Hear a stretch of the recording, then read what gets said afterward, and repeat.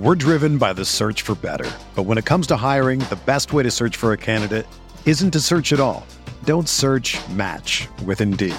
Indeed is your matching and hiring platform with over 350 million global monthly visitors, according to Indeed data, and a matching engine that helps you find quality candidates fast. Ditch the busy work. Use Indeed for scheduling, screening, and messaging so you can connect with candidates faster. Leveraging over 140 million qualifications and preferences every day, Indeed's matching engine is constantly learning from your preferences, so the more you use Indeed, the better it gets. Join more than 3.5 million businesses worldwide that use Indeed to hire great talent fast. And listeners of this show will get a $75 sponsored job credit to get your jobs more visibility at Indeed.com/Blue Wire. Just go to Indeed.com/Blue Wire right now and support our show by saying that you heard about Indeed on this podcast. That's Indeed.com/Blue Wire. Terms and conditions apply. Need to hire? You need Indeed. This podcast episode is brought to you by Coors Light. These days, everything is go, go, go. It's nonstop hustle all the time. Work, friends, family, expect you to be on 24/7. Well, sometimes you just need to reach for a Coors Light because it's made to chill. Coors Light is cold lagered, cold filtered, and cold packaged. It's as crisp and refreshing as the Colorado Rockies. It is literally made to chill.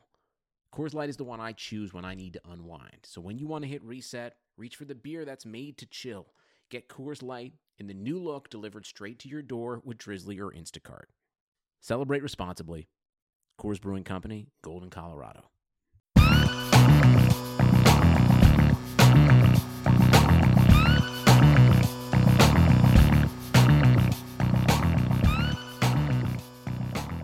Welcome to the Fantasy Football Report, a RotoViz radio news show. I'm Blair Andrews on Twitter at Am I the Real Blair. My co-host, as always, is Hassan Rahim on Twitter at HRR5010. Hassan, how's it going?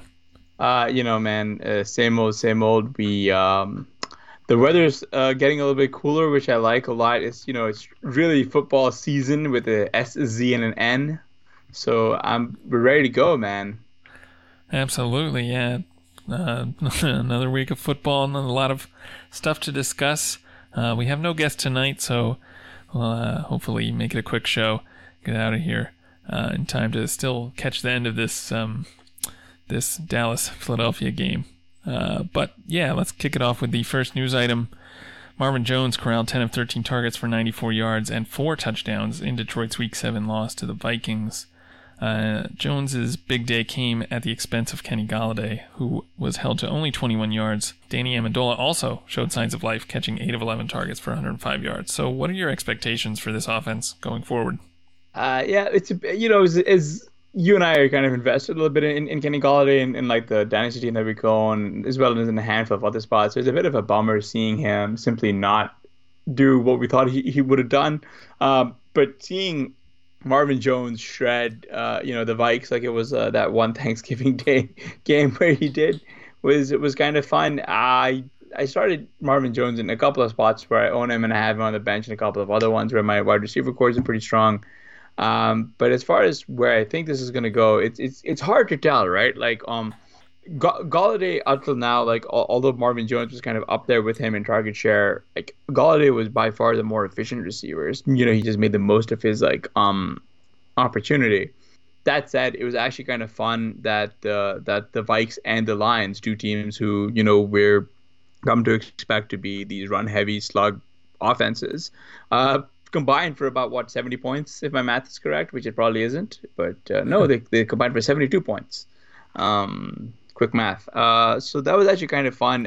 What's really going to be important to track is Kerryon Johnson's injury, because if it's worse than Kerryon Johnson hasn't been doing much this season. He's kind of been touchdown reliant, as we all are kind of in a sense. But if the team is going to be turning over to J.D. McKissic and Ty Johnson, it could just mean a lot more work through the air, right?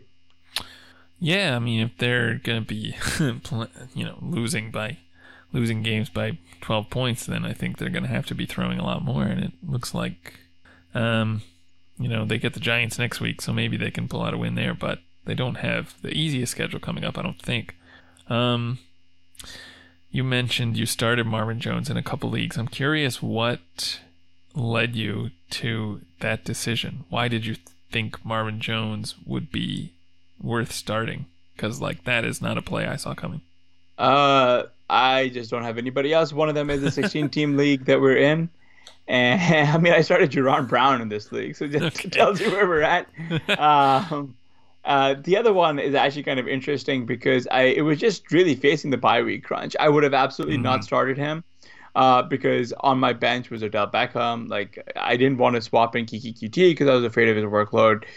Kenny Stills was also kind of iffy for me. And then I wasn't playing Robbie Anderson on the road against New England, right? So just by process of elimination, I wound up on Marvin Jones. It's not like he was that much better of a play than everybody else. It's just so much as I don't have him going in any other league, so I might as well just take advantage of him in this one that I have him. Okay. I just don't own a lot of Marvin Jones, not in best ball, not in anywhere else. So I'm really hoping this swings back to Kenny Golladay very soon. Yeah, you'd have to expect it would. I mean, I don't know if there's something that we could pick out about how the Vikings played defense against Golladay. To get Amendola and Marvin Jones both with double-digit targets. I didn't watch this game, so I don't have any special insight there, but I think you would have to expect that Golladay will still be the guy going forward, and I would, I still feel comfortable starting him against New York, of course. If it turns out Kerryon's injury is pretty bad, and I don't know if we've gotten any reports on that yet, but would you consider starting Ty Johnson or maybe McKissick anywhere? Yeah, man. I don't know because Ty Johnson should definitely be rostered. Absolutely. Like for starters, he just has to be. He's a pretty strong talent, and he got 10 carries for J.D. McKissick's 5, and he saw 4 targets as well, and he caught 4 of those for 28 yards, right? So I think it'd be this kind of timeshare that goes on between McKissick and Ty Johnson, but you really have to roster Ty Johnson. He should be everyone's priority wherever you pick up this week, I think. And that's great because I actually just dropped him in a bunch of other spots, so I've got to go back and pick him up everywhere else. DeAndre Hopkins caught 9 of 12 targets for 106 yards and a touchdown in the Texans' Week 7 loss to the Colts. Blair, most of these targets came after Will Fuller exited with the hamstring injury. And, is Fuller's absence a good thing for Hopkins going forward? And does that vault Hopkins back into the top of the rankings for wide receivers? Or, is this, going to be a bit of a drain on the offense? I think probably a little bit of both. Definitely not having Fuller in is not good for the offense. We kind of saw that today. So, yeah, I don't think we can expect Houston to be quite as explosive if Fuller has to miss some time. We've kind of seen his splits, or seen their splits with him on and off the field, seen Watson's splits with him on and off the field.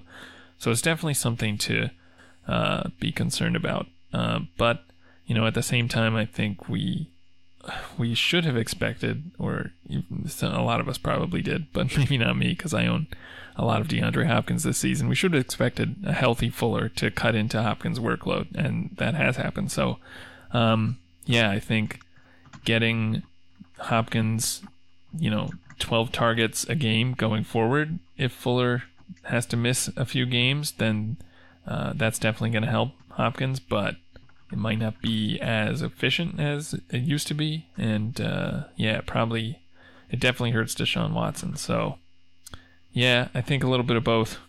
Is that about how you're reading this situation? Kind of a little bit more optimistic, if only because they have Kenny Stills back, and hopefully Kenny Stills can somehow reprise what Will Fuller brought. It's a bit of a bummer for those of us who really wanted one healthy Will Fuller season. But that's never happening. I mean, I'm not going to say that his dynasty value or whatever is traded, because that's absolute garbage. He is who he is at this point, and his role and his skill set is still more valuable than most of the other guys out there. In my personal opinion, I do think that the Kenny Stills becomes pretty interesting. He makes for a pretty interesting ad, speculative elsewhere. I don't know if like Steels is going to be able to one-to-one replicate what Will Fuller brings, but at the very least, they still got some guy who can take the lid off the offense, like a lid lifter. Because right now it's like genuinely kind of frustrating watching a lot of these like underneath targets go to the Darren Felses and like Duke Johnson and Jordan. Like, just all these guys are just sort of just stop. I mean, really something has to be said here because like the Houston Texans have dropped a winnable game against the Carolina Panthers and then a winnable game against the Indianapolis Colts. Like at some point that you would assume that like Bill O'Brien got to be taking some heat for this, right? Like, yeah, you would think so. I mean, yeah, I don't know. It's strange. I think he probably has more. He definitely has more influence in that on this team than a lot of other head coaches would. So I don't know if that gives him a little bit extra staying power, but I should expedite his expulsion. I don't know. I mean, yeah. Zach Pascal, of all people, torched his offense for 106 yards and two touchdowns. Zach Pascal, who? Yeah, right. I mean, I don't know, man. Like it's just been. I mean, just to go back a little bit to that Kenny Stills point, he got like 4 of his 5 targets for 105 yards, right? Like so, at some point the TDs are going to be there for Stills. Yeah, yeah, I think that's right. Stills will get his touchdowns if Fuller misses time. I think he still probably doesn't give you quite the skill set that Fuller does. I mean, one thing that we've seen from Fuller this season and in the past is that he's not only really good on these deep routes, although he is excellent on those, but he's also really efficient on the underneath routes as well. Like he can catch balls that would otherwise go to Darren Fells, like you said, or Jordan Akins or whoever. So I don't know if Stills has that skill set exactly. So I think Fuller gives the offense a lot more optionality, which definitely helps. So yeah, I don't expect Stills to be a 1-for-1 replacement, and I think that's probably bad for the team overall, but it could still be good for Hopkins. Following a team you love in 2019 can be time-consuming. Scrolling through every app, visiting every website on a daily basis it's impossible. That's why I subscribe to Axios Sports, the best free daily newsletter in the land. Axios Sports is a modern sports page and is delivered directly to your email inbox. When you sign up for free at sports.axios.com, you'll get the best stories from the NBA and NFL to cricket and ping pong and everything in between. Axios Sports also highlights the most important stats and trends, and it gives you the ability to just stay informed and connected to your sports. It's super simple to sign up, and the best of all, it is free. Sports.axios.com. Not only will you be caught up, you'll be the friend sharing an amazing link with your friends as well. Just join the 100,000 sports fans who got caught up on the day before it even begins. And best of all, there's no paywall, no subscription fee, nothing. This is free curated sports content delivered directly to you. Sign up at sports.axios.com. That is sports.axios.com. Now let's get into no shit no. All right, first item, Austin Ekeler rushed 5 times for 7 yards and had 7 receptions for 118 yards and a touchdown on 8 targets in the Chargers' Week 7 loss to the Titans. That's going to be a no shit from me. The Titans are lost, man. This team is lost at sea. They have just surrendered so many games to just teams that we just haven't expected. It's been a bit of a shame Melvin Gordon hasn't really been who we hoped he would be, and it's been an even bigger eye-popping experience that Austin Ekeler is now their primary wide receiver, I guess. So good luck. I mean that said, like it's I don't know. Do you think it's a function of the O-line being poor or what? Yeah, probably a combination. I mean, yeah, it's tough to tell. I mean, you look at this team, and with the guys they had healthy today, they had a lot of weapons on the field. They had, Mike Williams was out there doing stuff. Hunter Henry is back. Melvin Gordon is playing. So it's hard to explain why this offense wouldn't be that functional. I mean, Rivers was not terrible. He was fine. So yeah, I don't know. It's hard to explain. Hard to explain this level of badness from hard to explain losing to Tennessee. With Ryan Tannehill under center. Yeah. Kyle Rudolph got 6 of 8 targets for 58 yards and 1 score in Minnesota's Week 7 win over the Lions. Yeah, this, I think no shit. I don't know. I think shit no. I mean, I don't know. Adam Thielen left this game early, so that opened up some targets for Rudolph, obviously. It sounds like Thielen's going to be okay, so I don't think we'll expect to see this kind of game from Rudolph again. I guess I'm more interested in sort of what we think about Minnesota's offense going forward. Kirk Cousins had 4 touchdowns on 34 attempts. Dalvin Cook had a huge game, obviously. Stephon Diggs went for 142 yards. So, this is sort of a level of offensive efficiency that we haven't seen from Minnesota before, but also a level of kind of explosiveness we haven't really seen. So, yeah, my question is, are they going to be able to keep this up, or at least try to keep it up, or are they going to go back to just, running the ball, 50 times a game? They actually ran a whole bunch of times. The most important part and the important takeaway here is that they really didn't target the running backs. Right, Dalvin Cook only had 2 targets, and then C.J. Ham had 1 for a touchdown, which was just oh god. But something called the rookie B.C. Johnson had 8 targets. Kyle Rudolph had 6, and he caught 5 for 58 as mentioned. But also, Irv Smith had 6, and he caught 5 for 60. So it could have just easily been him here in this no shit blurb.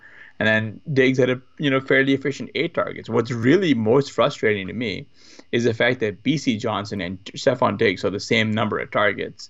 Like, you would assume they would just give Diggs more work, but apparently no. Yeah, strange. I mean, I guess if you're the Vikings, you want Kirk Cousins to be able to spread the ball around and make the defense be a little bit honest.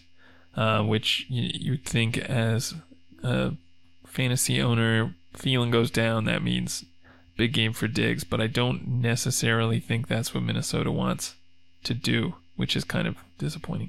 Yeah, and I think this is like the vaunted, like, quote-unquote balanced offense that people like keep talking about. And I mean, if it works, it works, man. I mean, at the very least, I'd like to see them to try to get Diggs 8 targets a game and not like 3, right? Like he was getting. Exactly. We'll take what we can get. Robert Woods caught 5 of 7 targets for 80 yards in the Rams' Week 7 win over the Falcons.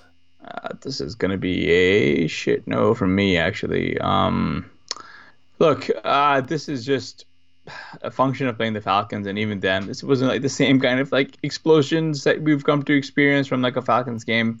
They're going to have another solid spot next week. Then for the Rams, I am pulling up the strength of schedule app for the rest of the season here. And according to our handy-dandy little heat map, the Rams go Atlanta, then Cincy, then the bye, and then they just face like a slew of, it's like a murderer's row. They've got one of the worst strength of schedules. Following their bye weeks, you got Pittsburgh, you got Chicago, you got Baltimore, and things ease up a little bit with Arizona in week 13, but then you get Seattle, Dallas, and then San Fran in week 16, which is aka the fantasy playoff final. So good luck, guys. It's going to be rough sledding, and this is not the same team that we've come to see under McVay in years past. And I wonder if a lot of that just has to do with how top heavy they kind of are in terms of payroll structure. Yeah, I don't know. Maybe in any case, this is a good time to sell your Rams wide receivers before their bye. Yeah, I mean, plug them in definitely for Cincinnati, but it gets pretty tricky according to our strength of schedule going forward, as well as like the Stat Explorer. So, D.D. Westbrook contributed 6 catches for 103 yards and 9 targets, along with 14 yards and 2 carries Sunday in Jacksonville's Week 7 win over Cincy. Yeah, well, this is a no shit. I mean, Westbrook has showed flashes like this before. We know he's pretty good pretty explosive. So I don't know if we want to expect this kind of game going forward.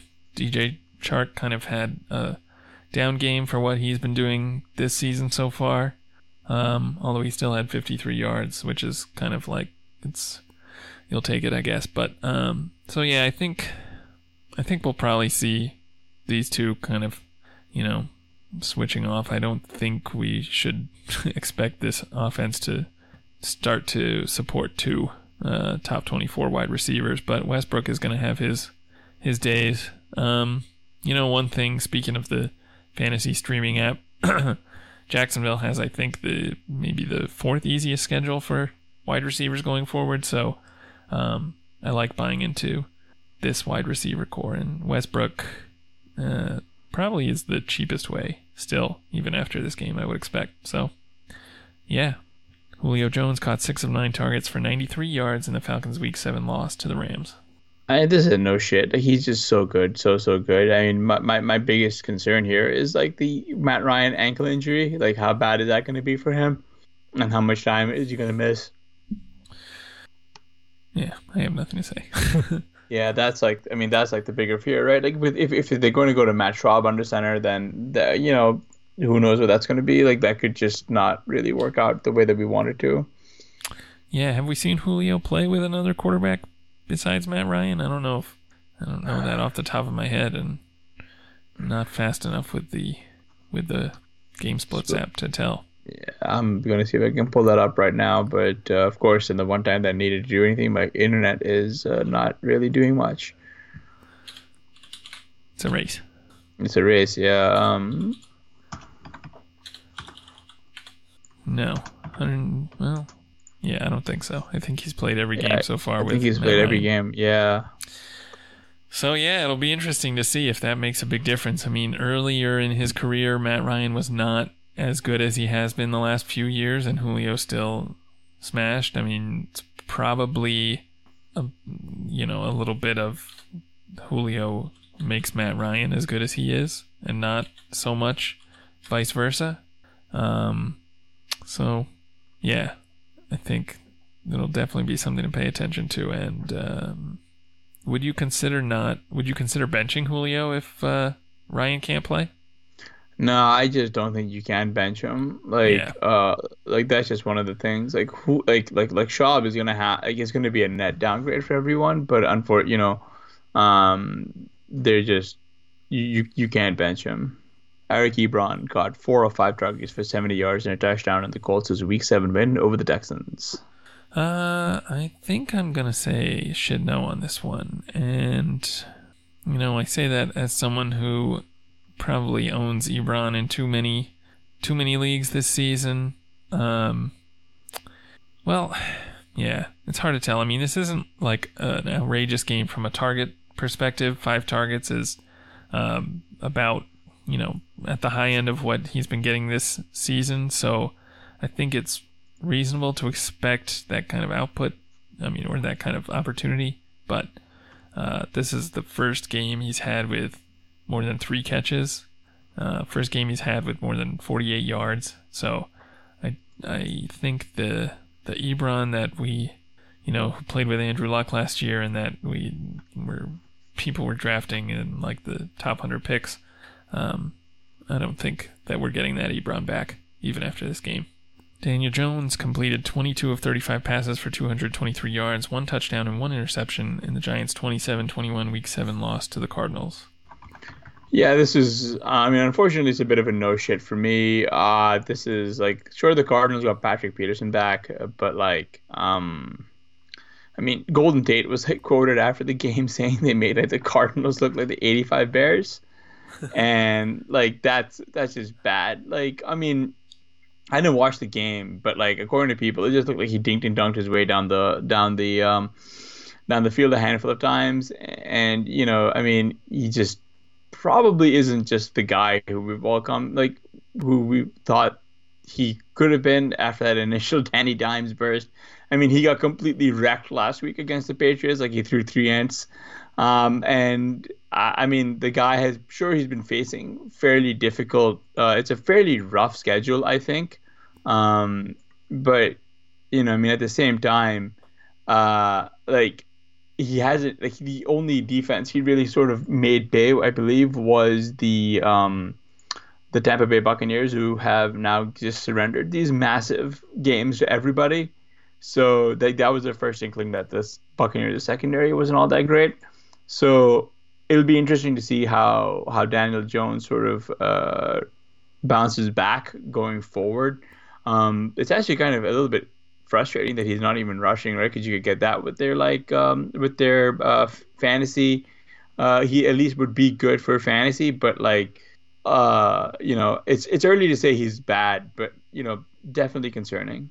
Yeah, it's tough to tell. I mean, small sample, obviously, but rookie quarterback. I think based on a lot of kind of his expectations coming in to the season, you might still be a little bit pleasantly surprised with kind of how competent he's looked. I mean, considering the weapons he's been playing with the last few games before today, and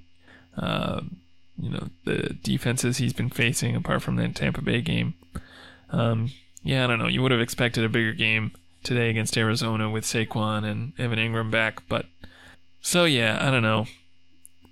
I think his rookie season probably hasn't quite been disastrous yet. Like, he'll probably get a chance to take a step forward next year. Not like some rookie quarterbacks we've seen recently who play bad and then just disappear. So I think there's still a little bit of room for optimism with Jones, but yeah, like you said, not looking good so far. Nyheim Hines rushed one time for 3 yards in the Colts' Week 7 win over the Texans. He also added one reception for 13 yards. I guess this is no shit. This is kind of what Hines has been doing this whole season. Just, not what he's been doing, but just the way they've been using him, or rather, not using him. I asked before we started recording if you had any thoughts on what you were doing with Hines in Dynasty, given this kind of usage we've seen this year. Yeah, man. I mean, the guy is a sell low, probably.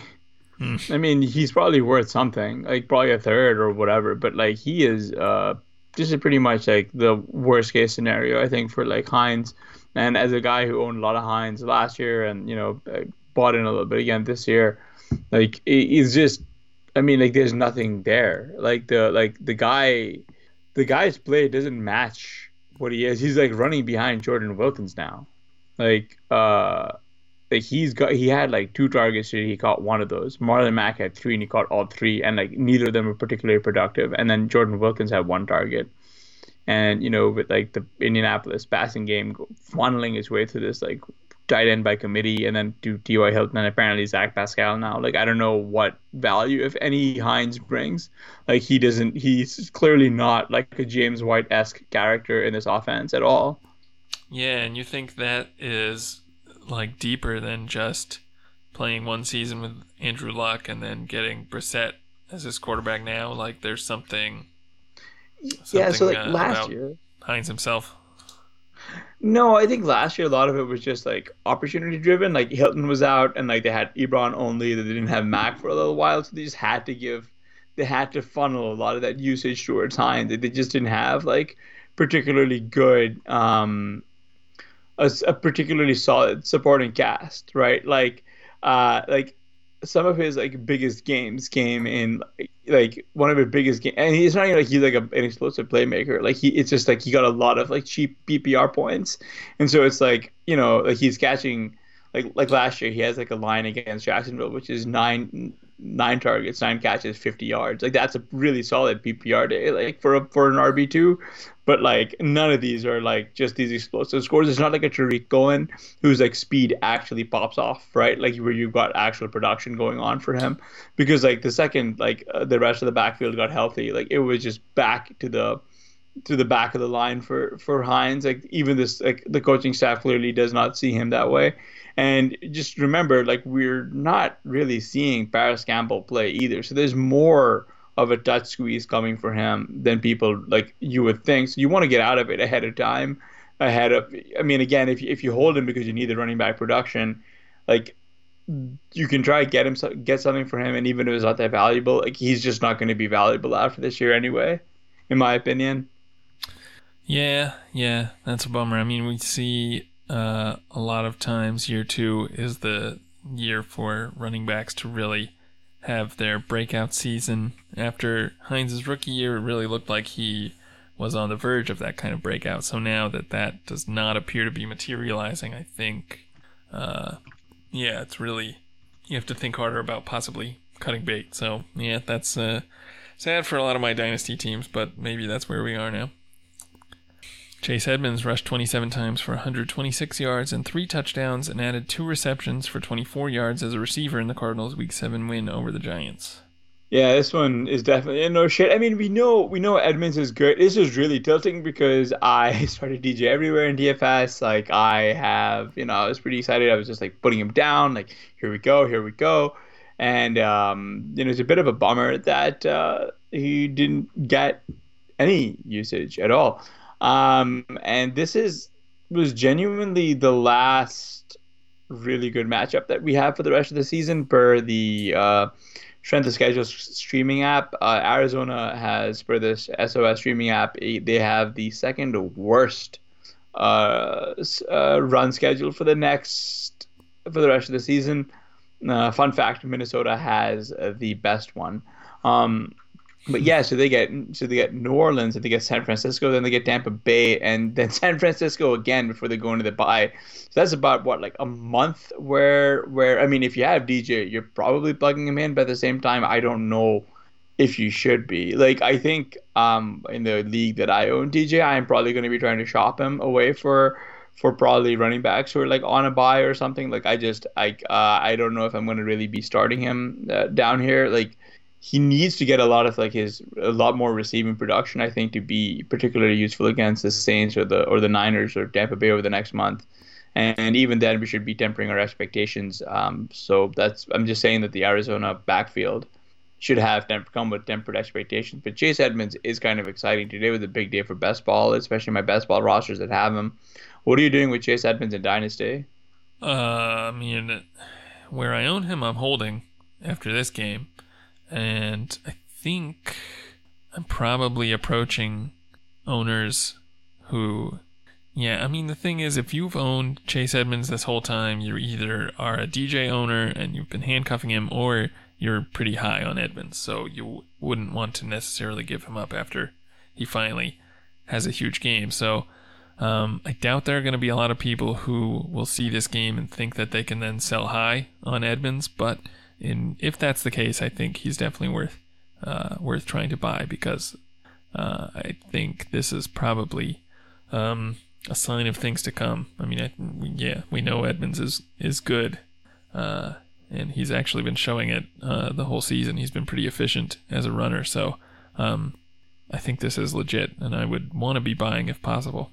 Hassan, I know like me, you like to dress up in your Sunday best to record this podcast, but probably, or maybe not, but possibly like me, you also have trouble finding a suit that fits well. But luckily, Indochino was founded on the belief that you don't need to spend a fortune on a custom wardrobe. They are the world's largest made-to-measure menswear brand. They make suits, shirts, coats, and more. Everything is made to your exact measurements for a great fit. The best part is that they are affordable. Almost all their custom clothing is under $400. The process is simple. You choose your fabric, pick your customizations, and submit your measurements. Your package will be delivered straight to your door in 2 weeks. You can get measured and design your suit at your nearest Indochino showroom, or do it all yourself online at Indochino.com. Start your style upgrade now with $30 off your total purchase of $399 or more at Indochino.com when entering Blue Wire at checkout. Plus shipping is free. That's Indochino.com, promo code BLUEWIRE for $30 off your total purchase of $399 or more. An incredible deal for made-to-measure clothing. You really have no excuse anymore to wear clothing that doesn't fit. Yeah, I mean, I'm definitely with Blair. Like, you gotta just get their suits. They're genuinely phenomenal. And you know what else you gotta do? Get those suits, put them on, and come join us out in the RotoViz Patreon. You can gain access to the RotoViz Radio Slack. You can ask questions. You can league win advice from many other podcasts and writing team like myself and like Devin McIntyre, John Lipinski, Blair's in there, Matt Jones is in there. Like we're all like the stars are all here, guys. Patronships start at just $6 per month to become a RotoViz Radio patron today. Join an exclusive community of listeners and sign up at patreon.com/RotoViz Radio. And just want to remind you guys that you can get a listeners-only 10% discount to a RotoViz NFL pass through the NFL podcast homepage, rotoviz.com/podcast. Your subscription gives you unlimited access to our NFL premium content and tools that help support the pod. For a limited time only, we're also offering a 2-year RV Radio NFL sub, which includes a 10% discount and complimentary access to the RotoViz Radio, RotoViz Patreon, and the Slack channel. For the rest of the 2019 season, you get 10% off a 2-year subscription and enjoy unlimited access to the Slack channel through for the rest of the season and hopefully beyond. Don't know yet. All you have to do is head over to rotoviz.com/podcast, sign up via the 2-year RV Radio subscription, and we'll email you Slack access details within 48 hours. Once again, that's rotoviz.com/podcast. And just as a reminder, guys, this site goes 24/7, 365. So we do not stop when the season is over. That's where things are just getting started. We're getting into prospects. We're going to be, and out there in the Slack, we're out here kicking up trades for dynasty teams that are falling out of contention. Come join us, and we'll see you there. All right, moving on to news item number 3. Tyler Boyd submitted 5 grabs for 55 yards on 14 targets Sunday in Cincinnati's Week 7 loss to the Jaguars. It's been a rough couple weeks for Boyd, who's caught only 8 of 21 targets with 3 drops. Today's performance was pretty bad since he also dropped 2 passes and lost a fumble and had only 0 yards in the first half. So, Hassan, do you think Boyd is going to bounce back next week, or are you concerned about this poor play? I'm not gonna lie if by saying I'm not concerned. It's been poor, man. Like the Bengals' offense is still putting up points, but it's a hell of a rough way to get them. And like all it is just like a reduced ceiling for everyone. Like it's not good. Like Dalton today threw 3 ints. 2 of them were picked off, and he was targeting Boyd. Now, I don't know if this is like because the coaches are being uninventive with how they're calling plays for Boyd. He's just not getting the same kind of usage. I mean, he's getting the same kind of usage. Just him and Dalton haven't been on the same page. Boyd, we know, is very, very good, and hopefully he bounces back. My bigger fear is that they just flip on over to like Ryan Finley, and then it's all it's going to be a bad time for everyone involved going forward. I'm trying to look up what they've got kind of a bit of a run of the mill stretch here, like, and this is what plays back to that fear about Ryan Finley, because they play the Rams and then they go on bye, but they've got a pretty solid lead up before the playoff run. And then, they get Miami and they get Cleveland as well. So it's you want Boyd to be firing on all cylinders. I mean, I'm nervous. Like I thought that like Boyd would be fine. Maybe this is just a 2-week blip, and I'm just overreacting because I was really hoping for a lot more from Boyd the last 2 weeks. But at the same time, I guess people have down games. He's still getting the targets, but really my fear is like a guy like Alex Erickson saw 14 targets and he got 8 of those for 137. And like earlier we had what's his name, Auden Tate taking stuff, and at the start of the season we had John Ross. Like it's a bit concerning that like Boyd could face a touch squeeze if he continues being this poor. What are your thoughts, Blair? Yeah, I would be concerned about that. Probably more concerned if he didn't also have 14 targets today. Yeah, I mean, I don't think anyone really expected the Bengals to be like a good team to win a lot of games necessarily. But yeah, it's hard to figure out what to make exactly of Boyd's poor play in particular. I mean,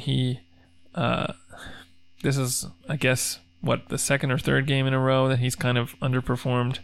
Okay, no, second game, but he had another bad one in week 4 where he really underperformed his opportunity. But, I mean, he's had double-digit targets in all but 2 games this season, and I think as long as the other guys that Dalton is throwing passes to are Alex Erickson and Auden Tate. That probably is going to continue. So he, might be able to salvage his season just based on volume. I guess the question is he good enough to transcend not only sort of poor offensive efficiency all around, but poor QB play if they do decide to go away from Dalton, although even if they don't, Dalton has not been that great, so I think the QB play is going to be poor no matter what. Yeah, that's tough. I don't really know. Yeah, I don't know, but it's just sort of stuff to think about, like, as we head into the, as Cincinnati heads into their bye. I'm sure we're not the only ones thinking about it, and, we're about halfway through the season now, so, year-to-date production pretty much is the best predictor of what next, what going for the rest of the season production looks like. And I mean, Boyd's been pretty good, but it's a little bit concerning that we're going to be getting these highs and lows. Would you be trying to move him if you are a Boyd owner?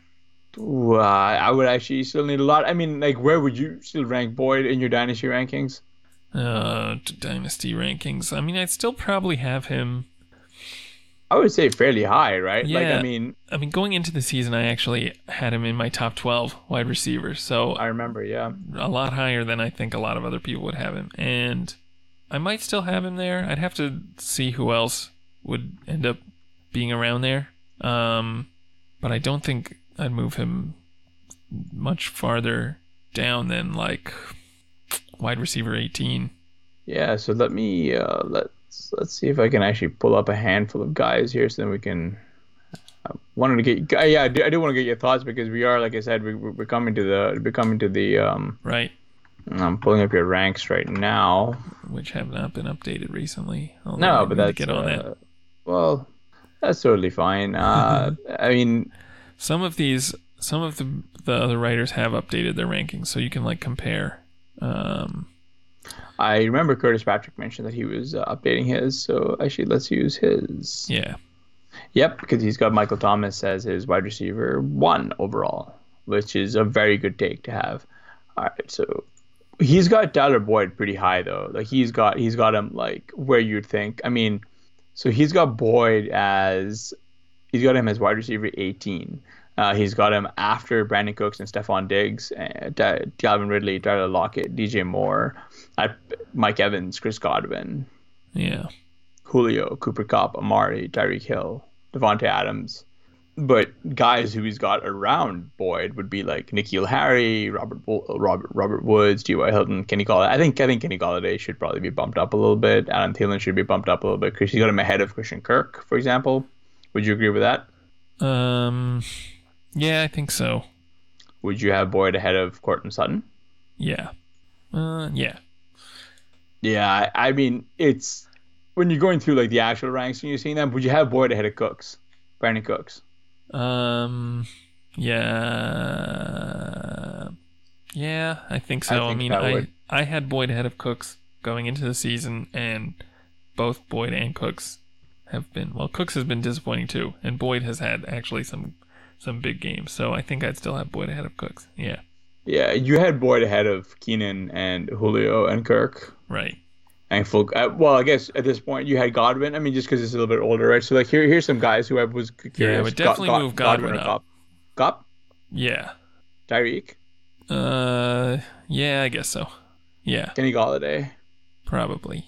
Yeah, so Golladay is interesting, right? Because like he's the one whose dynasty value seems to never be in alignment with his actual like production. Right. Because I was fairly aggressive on him in like our in our ranks. I'm trying to go through the rest of yours, but I think most of your, like, I guess Calvin Ridley versus Boyd would be a decision point to have. Yeah, it would. Yeah, I was expecting a lot more from Ridley than we've seen so far this season. So I don't know. I still really like him, and I don't think I'd want to move Ridley down that much. But yeah, he certainly has not been getting the usage I expected this season. So. But this is, I mean, but again, this sort of speaks to the kind of premier asset that like Boyd is, and he was a guy who you could legitimately have gotten off waivers. Right. Yep. So I'm kind of with you. Like I've been a pretty big Boyd truther for a while. It's good to see him getting opportunity. I'm not too concerned. Like all receivers are kind of volatile anyway. While we're doing this exercise, and I'm just looking at it, this is like totally off topic, but Godwin is the guy who probably I need to make the biggest move on, moving him up. And I'm looking at how far I can put him up there. Would you have Godwin ahead of Cooper? Ahead of Amari Cooper? Yeah. No. Okay. What about ahead of Mike Evans? Yes. What about Diggs? Oh, that's a tough one. Yeah. At this point, I would probably have to go with yes. Godwin ahead of Diggs? I don't know, right? Because like when you go from like a tier perspective, I would have Amari Cooper as half a tier ahead. I would probably have like Godwin, Evans, Diggs, all those guys, and like Keenan, who like in a one big tier. Like when Right. if you're drafting, Galladay Right. should be in that tier as well. Boyd maybe. Lockett should be up there. What about Godwin versus Devontae Adams? Yeah, I think Adams should be kind of in that tier. Yeah. For sure. And it's gonna come off like a crazy hot take, and I know that I'm like complete like again, the big thing that like Adams is facing, the big headwind he's facing is like the improved defense. Like he just sort of curbs pass volume. Yeah. I think Adams is completely ready to smash, but also I'm very very confident in stating that like the Green Bay Packers are probably going to be looking to bring in an alpha, well, not necessarily an alpha, but are going to be looking to spend a lot of early draft capital on a wide receiver this season, because like what laid this aerial offense bare was the fact that like Aaron Rodgers is throwing to a bunch of like just later round guys who the NFL passed on multiple times, and you're sort of seeing why. Yeah. I mean, like Adams was the last guy they spent any significant draft capital on, and that's going to be about 5 years ago, as we head into the 2020 draft. So that should tell you where we're at with their needed wide receiver. Right. Well, I mean, if some of these guys who look a little bit promising can actually make some big steps. I mean, MVS looked good today, so I don't know. We'll see. Yeah, I mean, MVS was like they all looked good, but I mean at the same time, like Rodgers was the first guy to really tee off on this Oakland defense secondary, and he was just like, I mean, Jimmy Graham went off today, dude. like that's just all, like that's all you need to know is like you got a 4 target, 64 catches, 65 yards, 1 touchdown, second, he was second on the team in like targets, and like you saw just like second of the team in receiving production. Like Geronimo Allison, who saw 5 targets, did nothing. Jamal Williams saw 5 targets and did pretty well. I mean, like again, Danny Vitale put up 43 yards, the fullback. Ooh. So it's just like I mean, this is what they're doing, and it's a perfect lead-in for the next question, which is Aaron Rodgers completed 25 of 31 passes for 429 yards, 5 touchdowns, and 0 ints. In the Packers, it's 42-24 Week 7 win over the Raiders. He also added 2 rushes for 6 yards and an additional score. This all comes despite missing Adams for their 3rd straight game. He put on a vintage performance. He ethered the Raiders for the 4th most passing yards of his career. What are your expectations for the aerial attack for the rest of the season, and especially as the guy who we're talking about in general, like Devontae Adams? Yeah, I think I'm in on the Packers aerial attack going forward. I think a lot of these guys, like MVS, like Lazard, are actually like legitimately talented. So I'm excited to see what they can do going forward, even if Adams is not going to be able to play a lot. Green Bay hasn't had their bye week yet, and they have kind of a middle of the road schedule going forward, so it's not maybe not ideal for them. But on the other hand, they've played one of the harder schedules in the NFL so far for wide receivers, and have looked good, obviously. So yeah, I'm optimistic. I think, obviously once Devontae Adams gets back, he's going to probably be the guy, but I think it would be a mistake to totally write off what these guys have done in his absence, what MVS and Lazard have done. So I think they'll still be able to carve out some roles going forward. So yeah, in the past I haven't been like the biggest fan of Adams or even of a lot of what Green Bay has done in terms of their receiving core, obviously. But yeah, I'm optimistic. I know you're not an Adams truther by any means either, or any of these guys, except is Jamon Moore's not on the Packers. No, anymore, he's gone. Like when I saw him in like the first preseason and he was just running behind everyone, I was like, yeah, he's dead. I didn't have any real reason to be a truther for this like mediocre product. Right. But he was drafted the earliest. But he also got flushed out the first. So yeah. I mean, I'm not this like massive Davante Adams guy because I mean like there are people out there who will fight you unless you say like Davante Adams is the greatest like wide receiver ever. Like he is Megatron 2.0. And I'm just not there. Like I think it was fine where people were drafting Davante Adams. I wouldn't have drafted him that high. That's just not just where I want to be, allocating my risk. I can see the reason for why people are aggressive on him, being Rodgers' only wideout. But at the same time, like, outside of the one Philly game, like, Rodgers really didn't need to throw all that much to him in order for them to win, and that's where it gets kind of tricky-ish, right? And he is a very good wide receiver. Don't get me wrong; he should be up there. But I think really more so the discourse around Davante Adams is there's no way you could be contra that just yet. You know what I mean?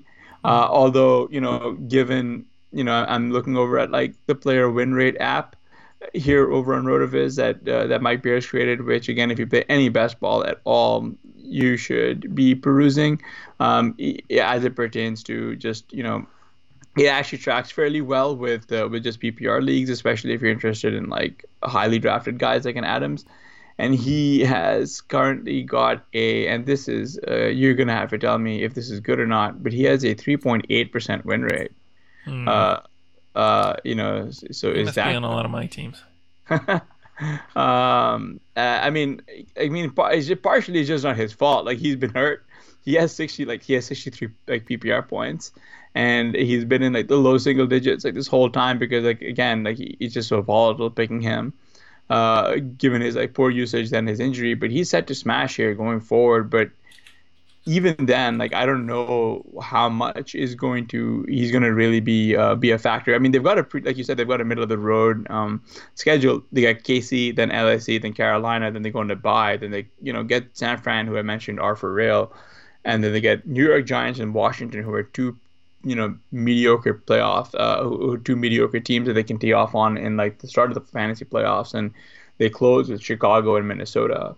So I think Adams is set for an absolute smash. But I mean, do you think Green Bay invests early capital in a wide receiver next offseason, or I think I would be surprised if they did. I think we all kind of expected them to possibly draft a wide receiver this season. Yeah. And they didn't, obviously. But I think probably I think the guys that they have on their team now have done enough to keep them from spending, a day one or day two pick on a wide receiver. So I'd be surprised if they did, honestly. I mean, am I way too high on like MVS in particular, and maybe on Lazard too? I think so. Lazard didn't really do all that much today, as much as we would have liked to. Like, I mean, these are all just like. Yeah, today he didn't do much, and even if you look back at his, I mean, if you're just looking at like his box scores, there's nothing really that stands out. But he's someone who, I guess, he was interesting as a prospect. Freak score, monster, and kind of has never really panned out. So, now that he's kind of getting his chance and actually looking halfway decent, like,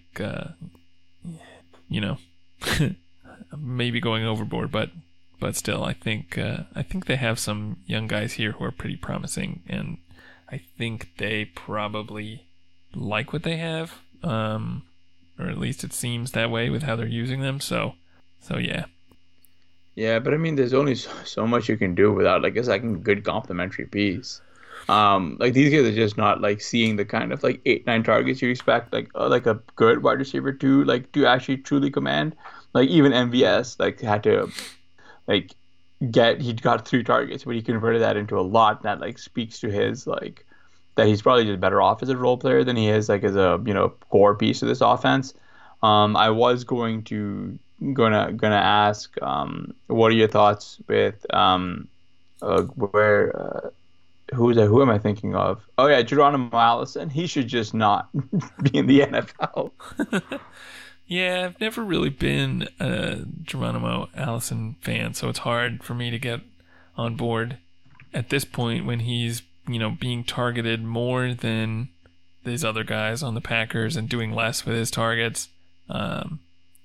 So, yeah, I mean, I think, it's fair what you said about these guys not exactly being like a true number 2 option or a really elite weapon. And it's possible that they would be looking for somebody more like that. I mean, the other thing to consider, kind of as you said before, is that Adams has now, I think this is, his 5th year in the league?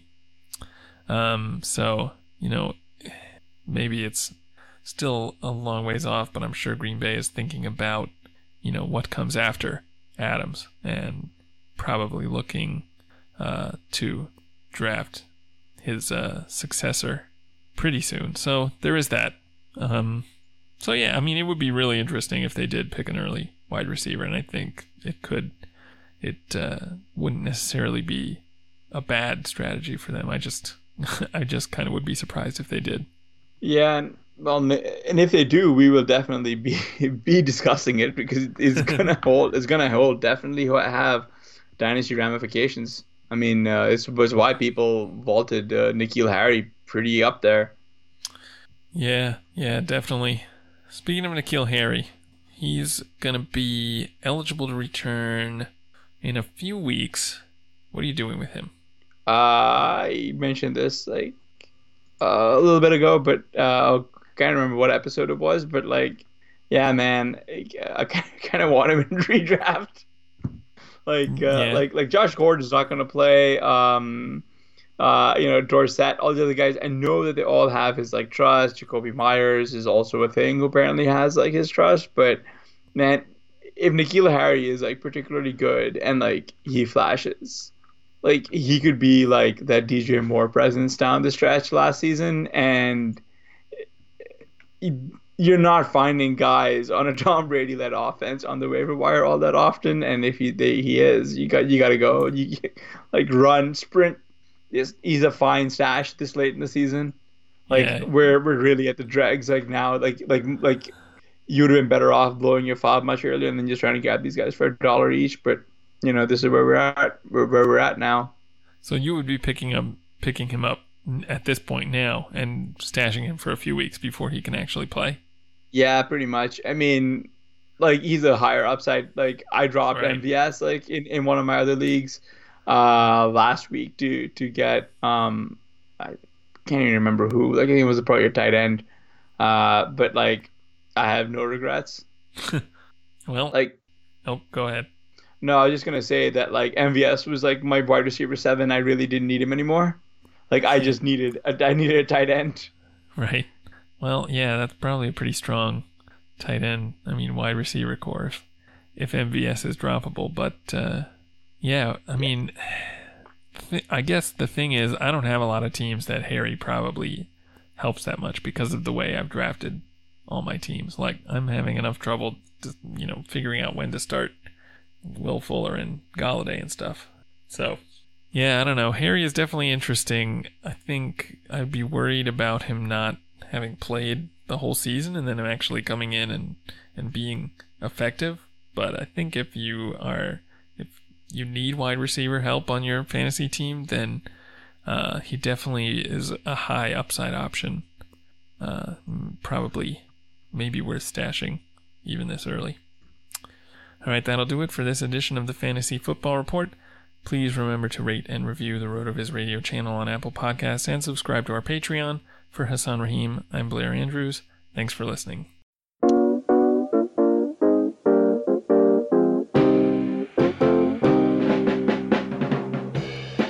Thank you for listening to the Fantasy Football Report.